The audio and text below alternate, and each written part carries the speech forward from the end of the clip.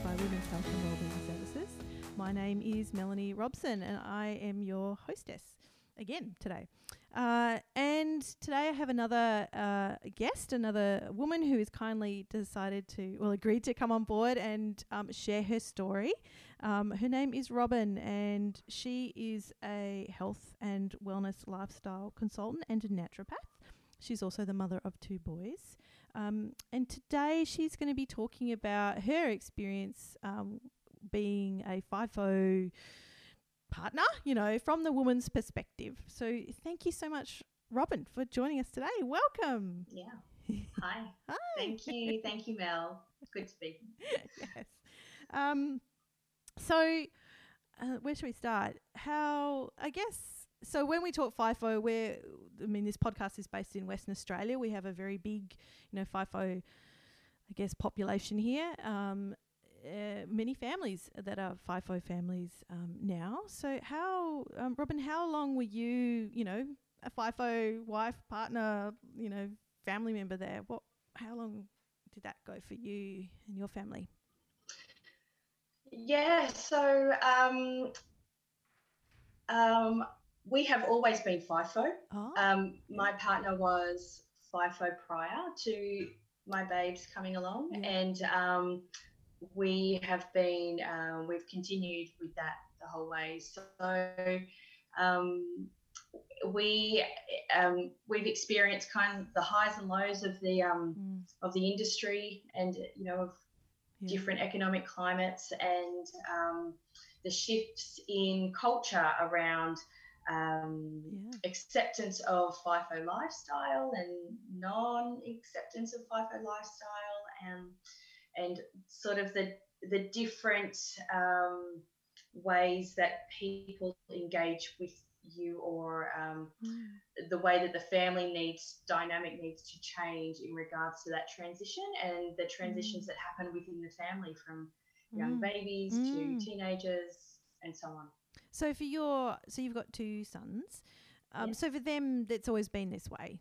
They've only ever known their dad to be FIFO kind of thing. That's right. Yeah. Yes. And I guess, and I think I've certainly heard from, friends and stuff like that who, when they met their partner was already FIFO. So it was just kind of, that's just the way it is. I think that's really an easy, that's an easy assumption to make, I guess. But regardless of if you're FIFO or not, when your dynamic changes, so when you go from being an individual or a partnership to a family, that's a completely big shift that everybody has to adapt to. So kind of saying, oh, well, he was FIFO then and he's FIFO now, we'll just put up with it. That's a pretty hard call to make I think, for everybody. And everybody will deal with it differently. Certainly for lots of people, when the dynamic changes to a family, they'll say, okay, FIFO is not for us anymore. We can't do that. For some people, that isn't an option, or they want to explore different things. So FIFO has to adapt, has to be worked into that family dynamic somehow. Yeah, I see what you mean. And I guess that's interesting from my point of view, not having experience with FIFO really at all, only through what I hear kind of thing. So I'm already kind of bringing in, like you said, assumptions here, but it's more nuanced perhaps than that. So how then, so you guys decided to maintain, I guess, the FIFO work when you decided to become parents? No, there was no decision to become parents in my in my story, Mel. I had 2 surprise cherubs land on my doorstep, and so I had only moved to Perth. I'd moved from Sydney to Perth, and within 6 to 12 months, maybe around 8 months, I found out that I was already about 4 or 5 months pregnant. So that wasn't a planned choice. and my partner was already working FIFO, but I was young and competent, and I can do anything, and I'm sure it'll be fine to make all of this work. We've just moved here. I wouldn't want to move anywhere else. So, it certainly wasn't planned or organised to be like this. But at the time, my partner and I agreed to certain arrangements. Okay, well, I'll keep doing this, and this will happen, and sure, it'll all be okay. And life doesn't always go the way you plan or expect it to, does it? So we've had to kind of rethink things at different points and adjust, and be flexible. Yeah, it's just such an important skill to have, or whatever that word is in life, to flexibility, because gosh, so many things never quite go. Oh, absolutely. Or the ability to stop and go, okay, this is working for me, or this isn't working for me, rather than just letting it implode or explode into other people or into yourself. So having that, I think those, that my professional qualifications in health and well-being and lifestyle have kind of helped us have a regular family check-in system. Nice. What's working for you, what's working for me, what needs to change.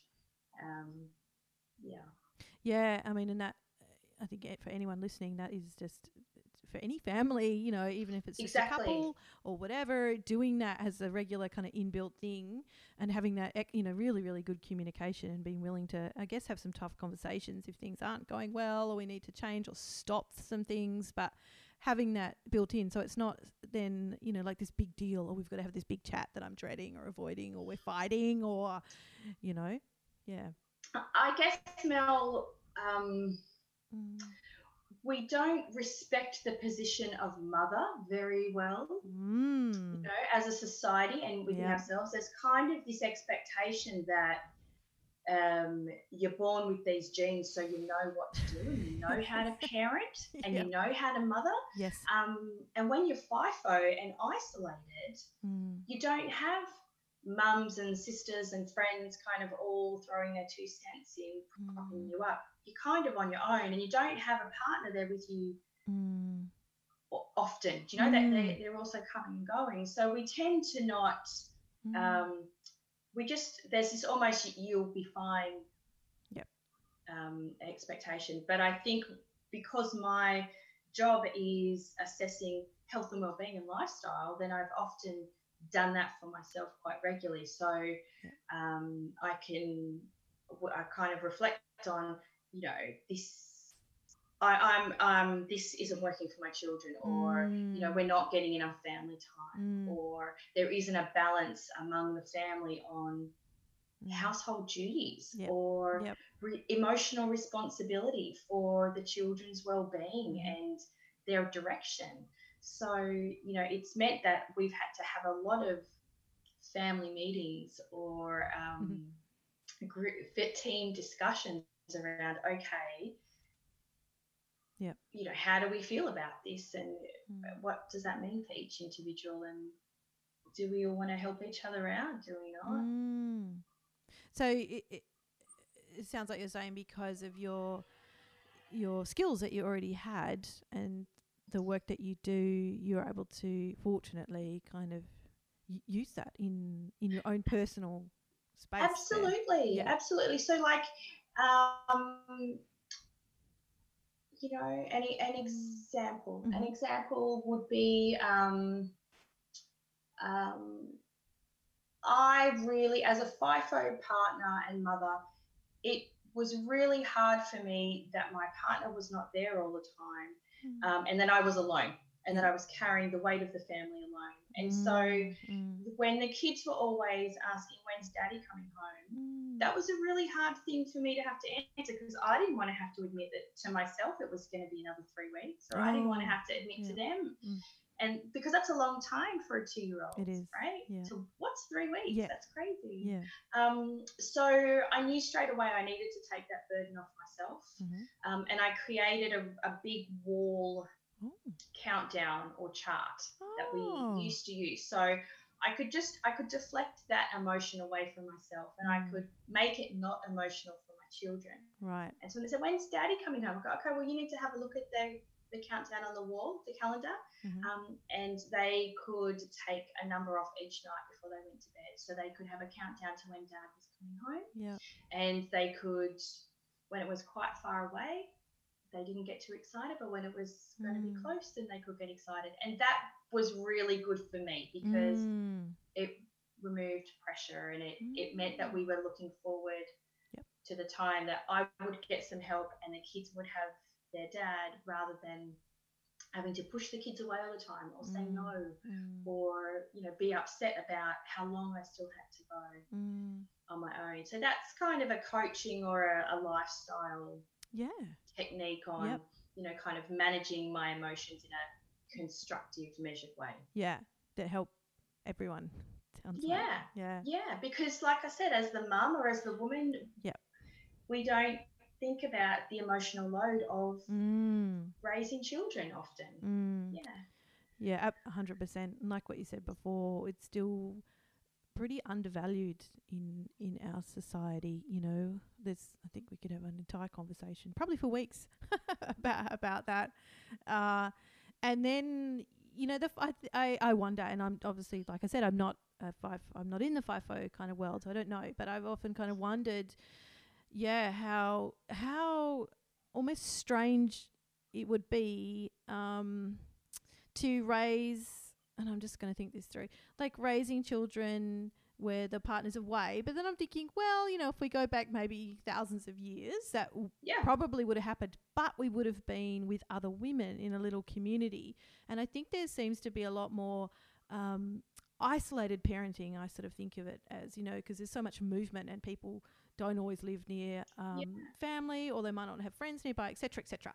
And the kind of what you're talking, what I heard you saying, sort of mothering in isolation for periods of time, and that I'm really curious about the challenges of that, you know, and how that was for you, and how long his swings were at times, you know. Okay.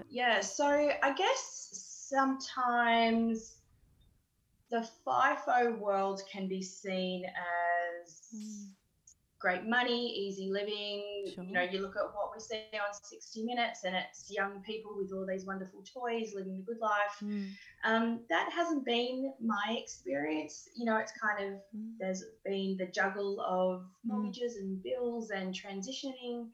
And, you know, FIFO isn't always good money. You know, you kind of, sometimes you get paid for what you do. Sometimes you're off for a long time. So I think there's a bit of a, you know, kind of a facade around what it is for everybody. So I guess I found that when my children were quite young, baby type of people wanted to, it was very difficult to find your tribe. It was very difficult to find your group of mums that kind of you could bond with, that had similar families or lifestyles. Yes. You know, kind of the single mums understood each other and kind of had their group, or you know, and then there were families that would get together and socialize every weekend. And then we weren't always a family unit. So it was really hard for me to sometimes do that on my own. So then I sort of, you fall off the group a little bit, and sometimes people, you know, don't understand or appreciate that your partner comes and goes, and that's kind of a stress in itself. So, you know, I guess, and different FIFO families kind of deal with it differently. And, you know, there can often be lots of resentment to the men, or to the partner that works away, men or women. Wow. You know, sometimes there can be that. So that's difficult and unhealthy to be around when you're trying to juggle. Yes, absolutely. Your own world as well. So FIFO can make life very fragmented for the partner that's left at home and for children. So for kids, it's they, we talk about kids needing structure and routine, but when dad is coming and going, and for us, we never had a consistent timetable. Sometimes it was 4 weeks on, 4 weeks off, 6 weeks on, 2 weeks off. Wow. It was, it wasn't consistent. So it can be really hard to teach children that when mum's home, this is how things roll, and when dad's home, this is how it rolls. And one day you're going to wake up, dad's going to have gone to work, and it's going to change. Then he'll come home and it's party time, and it's all going to change. So it has its challenges, and some people are really good at maintaining that consistency for the kids, regardless of who's home and who's not. But often, in my experience, you're exhausted keeping it together. Yeah. You're exhausted doing it on your own. Yeah. And so when the partner comes home, or you kind of want to live, you want to kind of get some space, but you also want to make up for lost time. Oh my God. And catch up with all of those people and go on those family holidays. Yeah. Kind of live your year, in that condensed 4 months that you have. Yeah. Gosh, it sounds quite complex, really, to have to kind of juggle and manage. It was tough for a while, and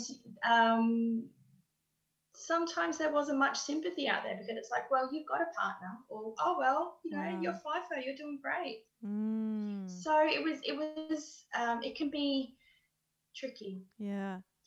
I think it's changing though. I think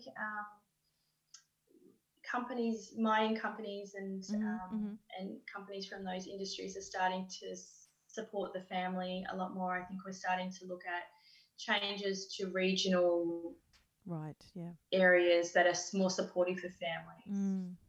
I've heard, and I've certainly heard of, there's one town in the north of Western Australia. I know some people who are moving up there, and he was FIFO, but apparently they actually want everyone who's there, everyone who works for that company, to live in the town and support. They support the family, and I mean that's a very big decision to make. But from the sounds of it, and I won't name the company, they make it, as best they can. Certainly financially, there's discounts and incentives and all this stuff to support the family, to keep the family together. Yeah. And I guess a happier wife is a happier life, or I mean that. Absolutely. We do know this. The mental health of people are in remote sites is scary, and it's important to look after ourselves as a family, or collectively as a community. Not just men or women or children, but we all have important roles to play. And I think if we can make small tweaks in our attitudes and our behaviours, then we can have big returns in emotional stability, balance, and able to be present and engaged for our children, so that their futures are stable and full of opportunity. But that fragmentation, that seems to be a challenge, because I can sort of see that showing up in different, areas of that kind of lifestyle, I suppose, with the hugely. And how you try to maintain some sort of cohesive structure, and stability, emotional stability, as well as the physical stability. Quite challenging, and it sounds like you'd need to work, I'm going to say hard, but just as a couple, like what we were saying earlier, that just seems to, you've got to have that. I'm making an assumption, but you've got to have that pretty good foundation there to be able to work through some of those challenges which are going to come up. That's what it sounds like. Oh, it's so challenging. I as a new mum and a surprise new mum, oh my gosh, I thought it was really important to read all the books and do all the workshops and get as informed as I can, and whatever advice or strategies somebody had for me, I needed to take them on board. And sometimes they work and sometimes they didn't, and that was draining in itself. So I had a moment where, I was watching my son play sport on the weekend, and it was painful to watch, and I really felt for him, and I felt really bad because I brought him into the world in a situation where his dad wasn't there. His dad wasn't there to show him how to kick a ball, and this kid wasn't kind of connecting with his coach, and it just wasn't coming together, and I just felt terrible. And so I tried to get out there and kick the ball with him, but I was no good at it either, and I just had to keep looking around until I could find somebody to kind of help us in that space, or try and make up for lost time again when his dad was home kicking the ball every day before school. But they were my issues and problems with regards to dealing with that fragmentation and dealing with kind of feeling that this lifestyle means that we miss out. The kids miss out on some developmental opportunities, or kind of consistent. Sure. Yep, I hear what you're saying. I mean, and are those, you don't have to answer this question, of course, but are those conversations you had with your partner about kind of your distress at seeing your boys kind of grow up missing some things, but still having some things, and just like, oh, that's really difficult? Yeah, we have these hard, confronting conversations all the time. Wow. But the rule is to not have them when somebody's away. Right. Because yeah, that's great. That's really hard. It's really hard that's quite a confronting conversation. Yep. I think it's quite a confronting conversation when we agreed to this situation. It was something that we agreed to. I guess that's something that we always come back to. But particularly my partner, maybe he's very good at seeing the positive and the optimistic, and so he's very good at reminding us that when he is home, he's present and he's engaged. Right. Yeah. So I compare it to and this is a conversation that he's reflected back to me, that his friends over east had said, "Oh, don't understand how you can work away from your children, like how you can leave your family. That's terrible. How can you do that?" Gosh.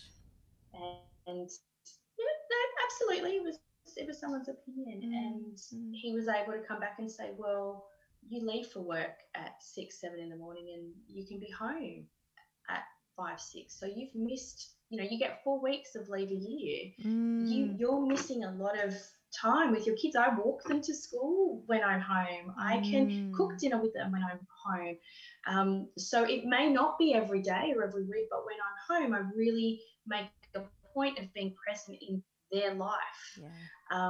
So there's only so many diamonds within the rough. Sure. So we try and focus on those diamonds and not take that for granted. It's like, look, I'm here and I'm making a sandwich for you today. So yeah, it kind of reminds me of, it sounds a bit trite, but the quality over quantity, because somebody could be, you could have both parents home all the time, assuming I'm just going to use that example of a 2-parent family.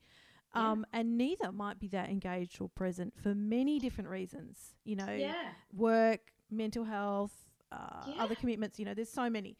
But we have this assumption, I think that still exists. Oh, that's the best way to do it, and that means that someone's around it, not necessarily so at all kind of thing. And it's really heartening, I think, to hear that your partner is very conscious of that, and is very present, like you said, and offers a really, different experience that otherwise could be had, or it requires work and planning, yes, and it requires that negotiation and that agreement.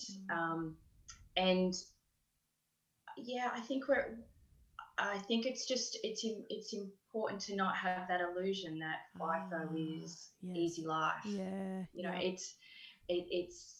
there are other factors at play that kind of that are a payoff on it. I can't think of the word right now. That you miss out on. So it's really important to keep filling up that cup and focusing on the positive and what you get out of it, and reinforcing that to your family. Yep. Yeah. You know, and I think that's just generally great tips for parenting and being in a family kind of thing, because it's so easy, I think, to get bogged down by the negative and the day-to-day grind and what's not working, you know, rather than thinking, well, all this other stuff is working and we're still talking and we're making choices every day, you know, kind of thing, rather than, I don't know, feeling like you're a victim to your circumstance or whatever. You know, that's never helpful and not helpful for children. Or to look over the fence and compare your situation to someone else's, because we never really know what's going on that. So on the other side of the fence, we've got to come back to our own and say, you know what, I feel like we need to do more things together. What would you like to do? Or, you know, I've decided Sunday night, regardless of if Dad's home or not, no TV, no technology. We're all going to sit outside and hang out. Play board games or something. And connect, you know, at the end of the day. No, I've got teenagers now, so we may all just be in the same room. I hear you. I have one too. It's like, well, they're actually in the house. It's good. I mean, we're sort of in the same space, you know, and that's as good as it's going to get for maybe a while. I was thinking earlier when you were talking, you're sort of in between this sort of single parent status, but being partnered as well, you know, and not quite fitting anywhere. That's right. And how challenging that must be, unless you can find like the other little tribe of people, you know, kind of, or women, you know, where are they? You know, how do you find them? And I guess if your boys are teenagers, this would have been 10, 15 years ago, you know, kind of a different space, I'm thinking like online kind of stuff would have been harder back then. Yeah. That when my children were born, we didn't even have home delivery of groceries in Western Australia. So just that, and my boys are 15 months apart. They're pretty close. So just that ability to get to the store and pick up nappies or personal women's items, things that, you know, when you run out, you need to get. You can't wait to get there, and to juggle kids and prams, and, you know, trying to turn up and look your best. Yeah, it's pretty. Oh God, all these expectations, perhaps. Pretty tricky, but I think times have changed. Our community has changed. There's a lot more things available to us, and I think people are more open to that type of work arrangement. So I think that there's more and more people doing it, or even doing it for a space of time and understanding what's involved. So we're a little bit more empathetic to how it works, I guess. Yeah. Why? You know, I think I was just thinking it's sort of easy to focus on or talk about what is difficult about it and problematic, and that's, I think, very important to talk about. But I wondered, on the flip side, like, what's good about it, or how have you guys made it kind of good or fit your family? It's like I said earlier, it's about we're very good at being present. So when you're home, when family's together, you know, really embracing that time is really important. And I think it's certainly I think that's what we've learned from it, that we don't get stuck in a rut. We're always changing to suit, you know, like I said, the work arrangement hasn't always been consistent, so there's often changes. Okay, you're not going to be home for Christmas. What's that going to mean for us? How are we going to do it? Do we have a celebration on another day? That type of thing. So I think we've learnt to be flexible and adaptable, and we're also very good at being more present.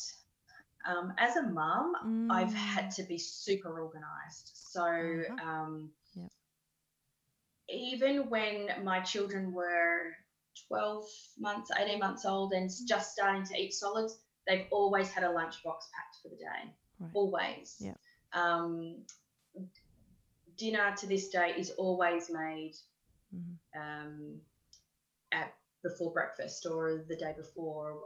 I've always got a planner going. Yeah. It's really important to, I'm alone. I'm it. So I've got to make sure that things are organised all the time, so that now we can keep up with after school activities, and if someone wants to catch up, then I can be ready to go. Yeah. So that I can be present to help with homework,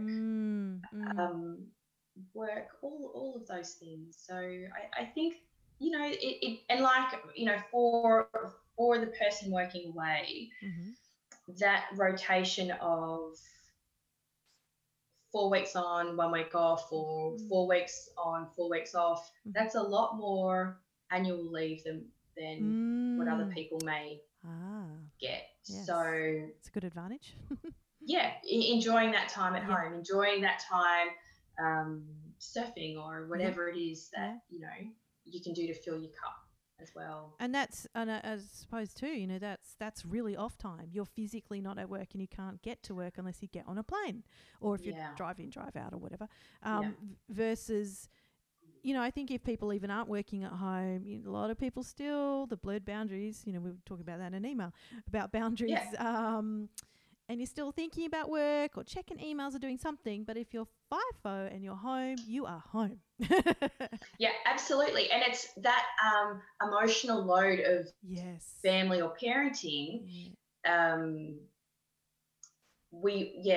That's again, that for the person who's stuck at home with the family, with the kids, with the responsibility, that feeling when someone else is going to be there is just so amazing. You really do appreciate that, and you do miss it though when it's not there. Of course.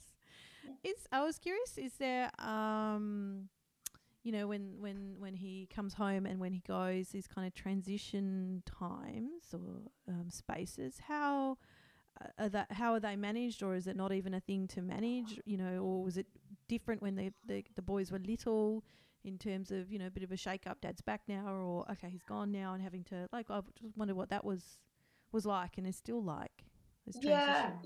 Okay, so the transition time will depend on how much travel there's been for him. Yes.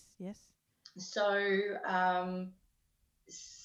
it will really, and it will depend on if he's been on night shift or if he's been on day shift. So night shift might mean a little bit of extra time to reset the body clock. Given that I am a naturopath, we do supplementation to support that, to make that happen a little quicker for him. But often you need to allow, 24, 48 hours for the body to reset.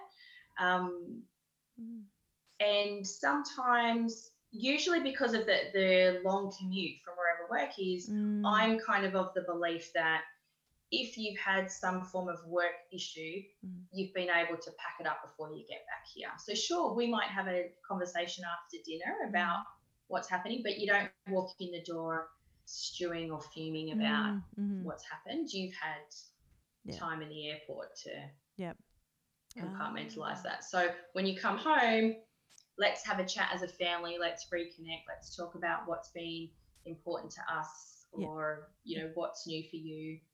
I know it was when my kids were little, I would say to him, please make sure you have a shave and you look exactly like you did when you left, so that you don't scare the kids when you get home and confuse them. But then as they got older, he would play with that and kind of come home with funny facial hair, and they really cool. thought that was hilarious. Yeah. I never would have thought of that, though. That makes sense, especially for men. They can kind of grow things and yeah.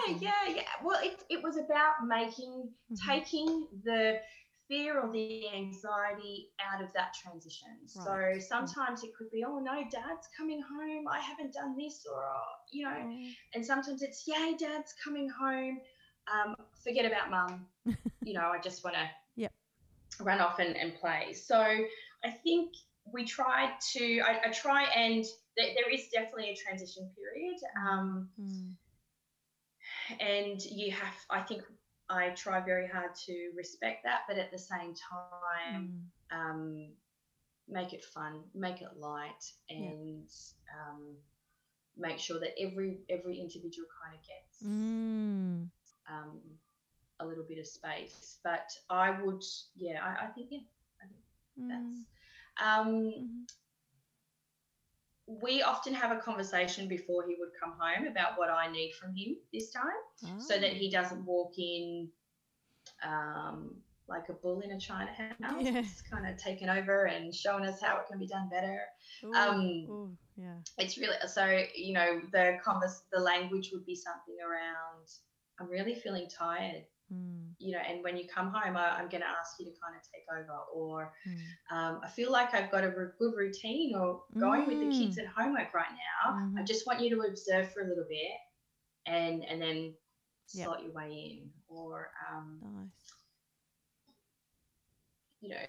Mr. Eldest is really being difficult at the moment, or he's really sensitive and we're having lots of confrontation. I would love for you to come in and be the good cop, but just be mindful that, he might be a bit reactive to start with. So I think preparing the person who's coming back in for re-entry on what the captain would like them to to do, I think is going to minimize confrontation or miscommunication when they are home, and so they feel also a little bit more empowered about what they can do to help out. I think that can be helpful for everybody. Yes, I was wondering routines, and I have certainly heard over the years, I think actually from clients, that they have a routine and then their partner comes home and it all goes out the window, and how frustrating that is. I mean, absolutely. Obviously there need to be some conversations happening there, like you said. We have a chat before he comes home and this is how it's going, like that. I mean, it sounds kind of obvious, but I think sometimes it's not, or there's other, exactly. It's because we don't sit down and evaluate the way we live our lives, right? So you go and you get your car serviced every year or so, and you just check on its normal operating process. And we go to the doctor, well, we should, every 12 months or so, and get a checkup just to check that everything's okay. But we don't do that for our home, and we don't do that for our hearts. It's really scary, Mel. We don't sit there and say, this is, like I said earlier, this is working for me, this isn't working for me, or how can I want more, how can I get more and still be the good mum and be the partner and be the professional. So I think doing that as individuals is really important for women, but doing that for our families and collaboratively with our families is powerful. Really powerful stuff. Absolutely. And I think that just raises things to a point, a sort of awareness, but of being conscious, and I think it's so easy I do this too, I'm not saying I don't, but to be a bit unconscious in one's life and just kind of blindly going along and not having conversations or not dealing with things, because it is difficult. It's painful at times. It's confronting, taking responsibility for yourself or as a family, that shit's never nice, kind of thing. But the cost of not doing that, would lead you to pretty horrible places where it can be prevented, and that's a shame. Often we don't start evaluating ourselves until there's been a crisis. Yes, 100%. Until the partner's already left. Yep. Or Yep. something's happened and we need to review it. Yep. So I think to get in when things are good can mean you can only get better, as opposed to having to hit rock bottom or having to be completely broken and then have to rebuild from there. Sometimes it's inevitable in relationships and families, and that's what needs to happen for people to heal and grow. I try and work hard to grow above and from a different place from that. Yeah, sure, because it is a lot harder, and sometimes there's too much, what do they say, water under the bridge. Yeah, absolutely. With couples coming, I haven't seen many couples in counselling. It's kind of not my specialty, but typically couples come in for counselling when things are very bad. Yep. And that's there's this kind of assumption or fear or misconception, I would say, that of going to counselling as a couple or talking about tough stuff when things are good. Why would you want to do that? Like, what? But it's like that's the best time to be doing that, because you're in a good place and you can take things in and you can be reflective without being defensive, and you haven't got all this built up crap that you're lugging around. It's just I don't know if it's human nature or fear. There's a lot of stuff underneath all that, to pick that apart. But yeah, I think we're starting to change, and I think I would like to think that culturally it used to be acceptable to blow off steam, get really drunk on a weekend and go, yeah, I'm exhausted from that, and now I'm okay moving forward, without having adjusted any behaviour, or without having done any real work to understand how did I get to that heavy emotional space. So, and I guess the FIFO lifestyle, and I've talked about this with other people, it means that things never really come to a head because one partner's always coming and going, right? So things can simmer off for a while, and then you can come back together, and then you go, oh, okay, this wasn't working, or this was working, and then the partner goes away again, and so it simmers down. So it's great. So often most people will use that time to just kind of get their heads together, and then you kind of realize the contrast in when you're together and when you're not together, and you might choose to separate, because it's not working. When you're home, I don't like it, I feel heavy, or you're at me, something, I don't know. Sure. But for other people, my experience is you have that time apart, and you can say, okay, well, I've got my head back together now, I feel a bit clearer, and this was not something that I was happy with. So go back to, we need to have that conversation, we need to have that meeting. And I'm going to tell you what I'm feeling and how it makes me feel, and you can choose if you want to do something about it, and vice versa. So I think, again, because we're FIFO, we have a lot of communication from a distance. Yes, I was curious about that, Skype or whatnot. Yeah, so that means there's an expectation that you're always talking through stuff. And so even though, like I said earlier, I'm not going to talk about the heavy things when my partner's at work. Sure. I can still flag and say, when you get home, I really want to revisit this situation, and I want to hear what you've got to say. So it potentially doesn't always, but potentially things can get worked out. And you come back refreshed, and you come back with a bit of space and time, and hopefully that brings some clarity, or that might bring some compassion. Whereas sometimes when you're together all the time and you kind of, things are festering and they start to the pressure builds up, it can explode. Whereas FIFO can kind of give us that opportunity to take space and reflect. Yeah, I hadn't thought of it that way. That makes a lot of sense. Always looking for the positive. Yeah, absolutely. And it's always there. Yeah.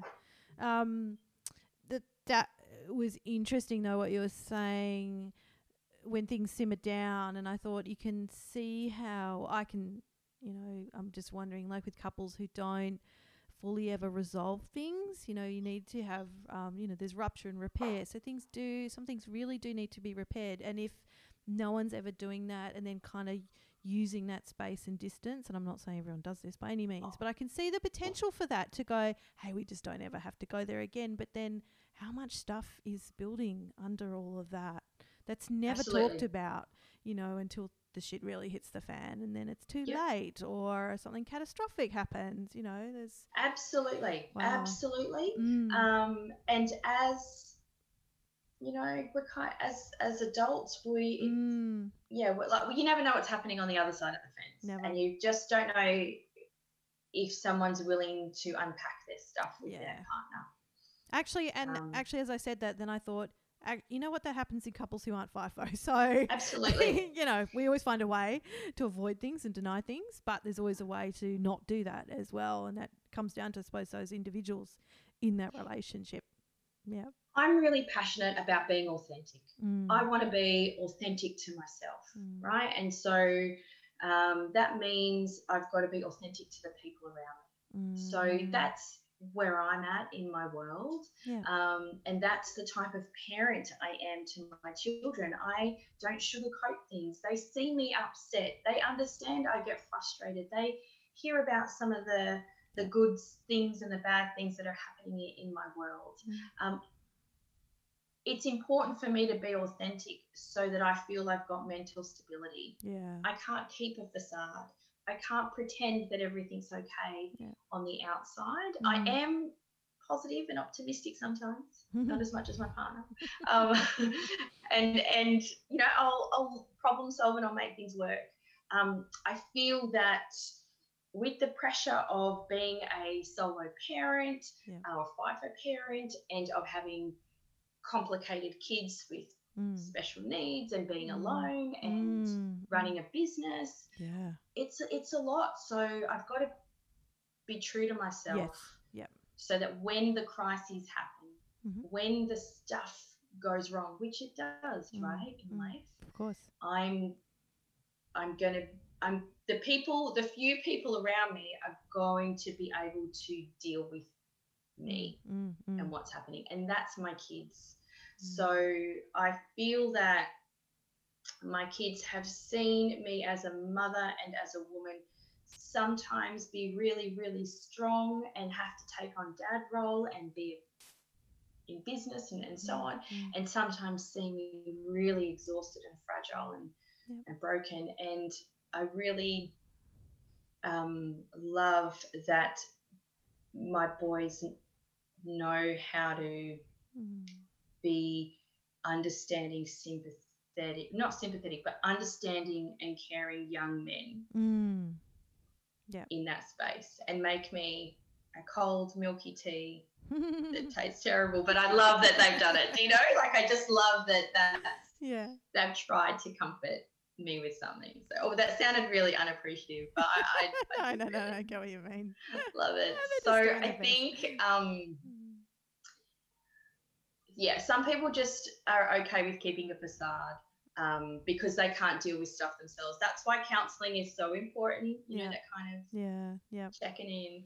And I think it's important that I prefer to be opposite from that, be authentic, be honest, be true.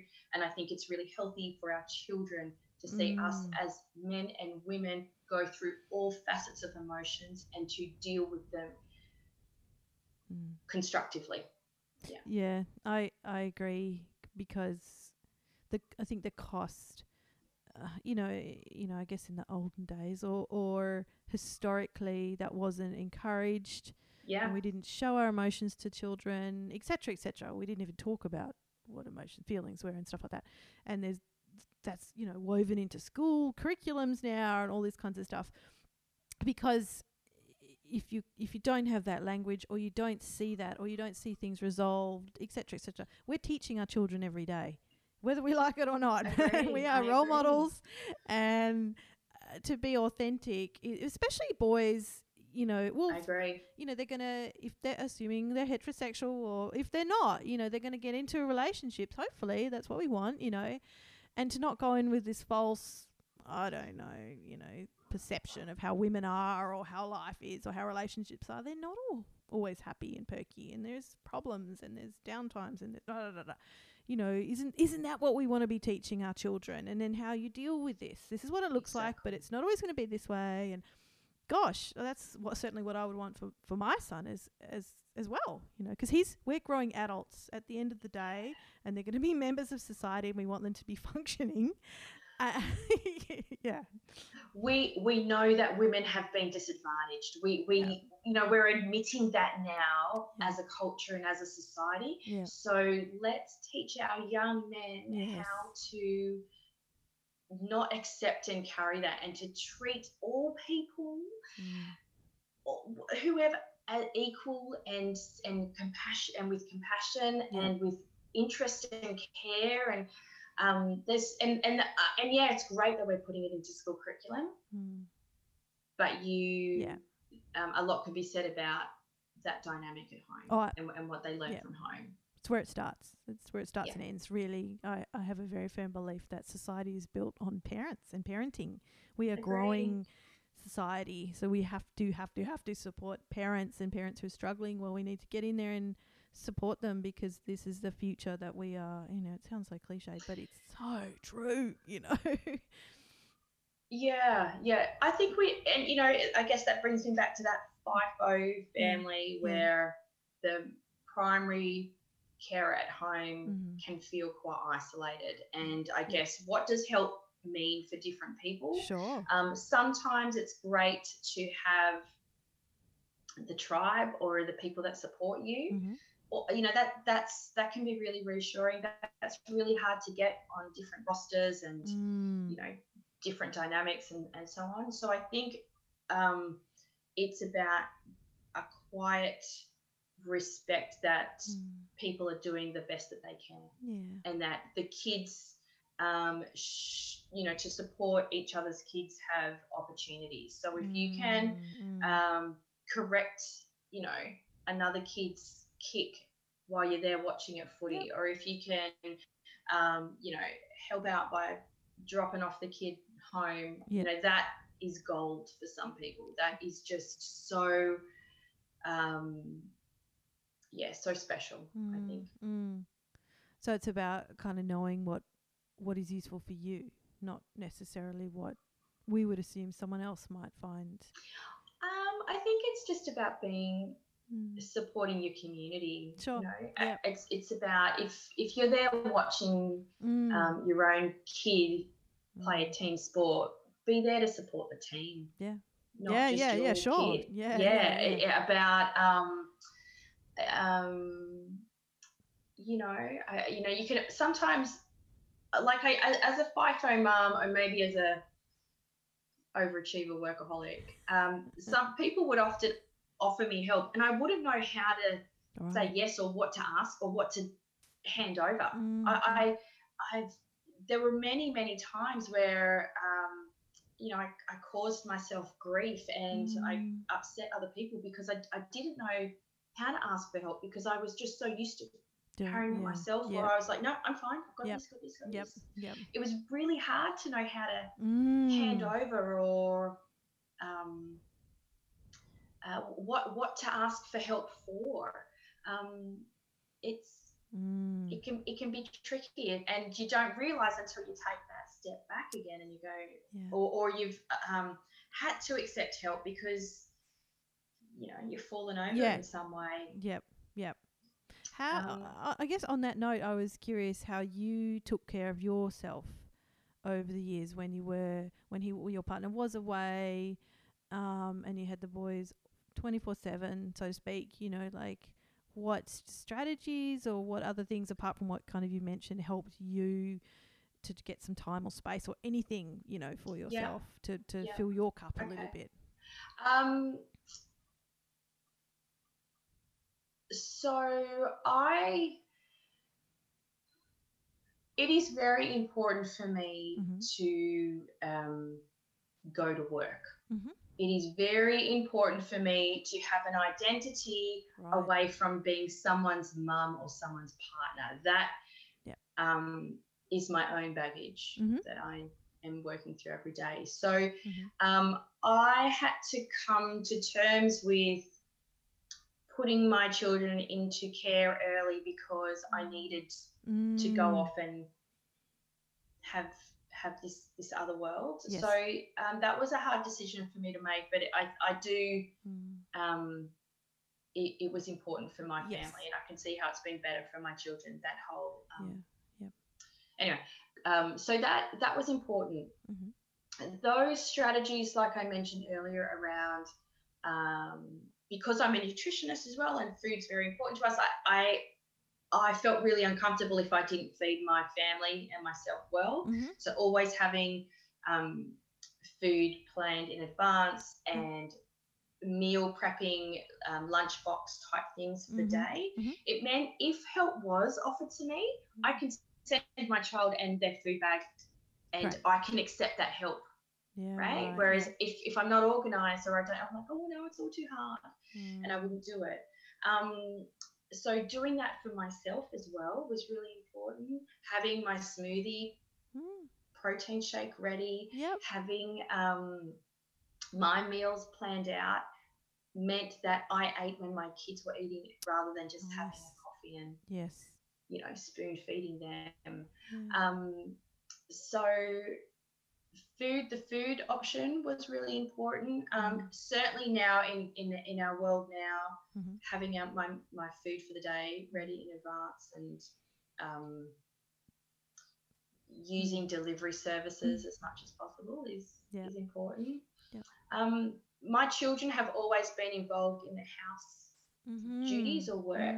I think it's just, again, important for boys to know it's not always needs to be a woman's work, regardless of if it's a mum or a cleaner or anybody. So that's also a self-care thing where I feel like my kids and my partner are all cooking meals and cleaning floors and stuff like that where they can. And then, of course, I guess I do the meditation and yoga and exercise, but commiserating with a good friend is awesome. It's very invaluable, really, isn't it? Yeah, absolutely. So that's really, really special for me, feeling connected, feeling heard, understood. Awesome. Robyn, we have been talking for an hour. Can you believe it? Oh, yes. Thank you so much. I'm gonna wrap it up now. So thank you for coming on and sharing your experiences. It's been really insightful. I've learned some stuff. Like I said, I perhaps had some assumptions kind of things. It's really good to see how it can work really well. I hope it's helpful, Mel. I hope that that someone that I'm kind of talking to someone who's doing it as well, and I hope they feel that they've got some tips out of it, or that it's going to get better, or if I can help a family, kind of work through and stuff. I love it. I think it's I would love for everyone to just love who they are, where they're at. Keep building on that. Absolutely. Thank you.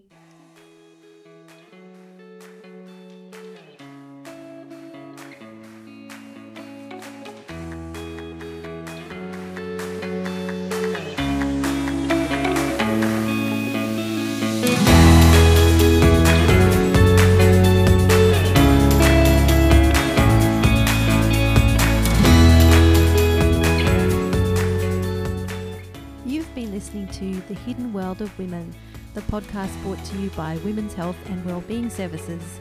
You can find us on Facebook, Instagram and YouTube by looking up Women's Health and Wellbeing Services.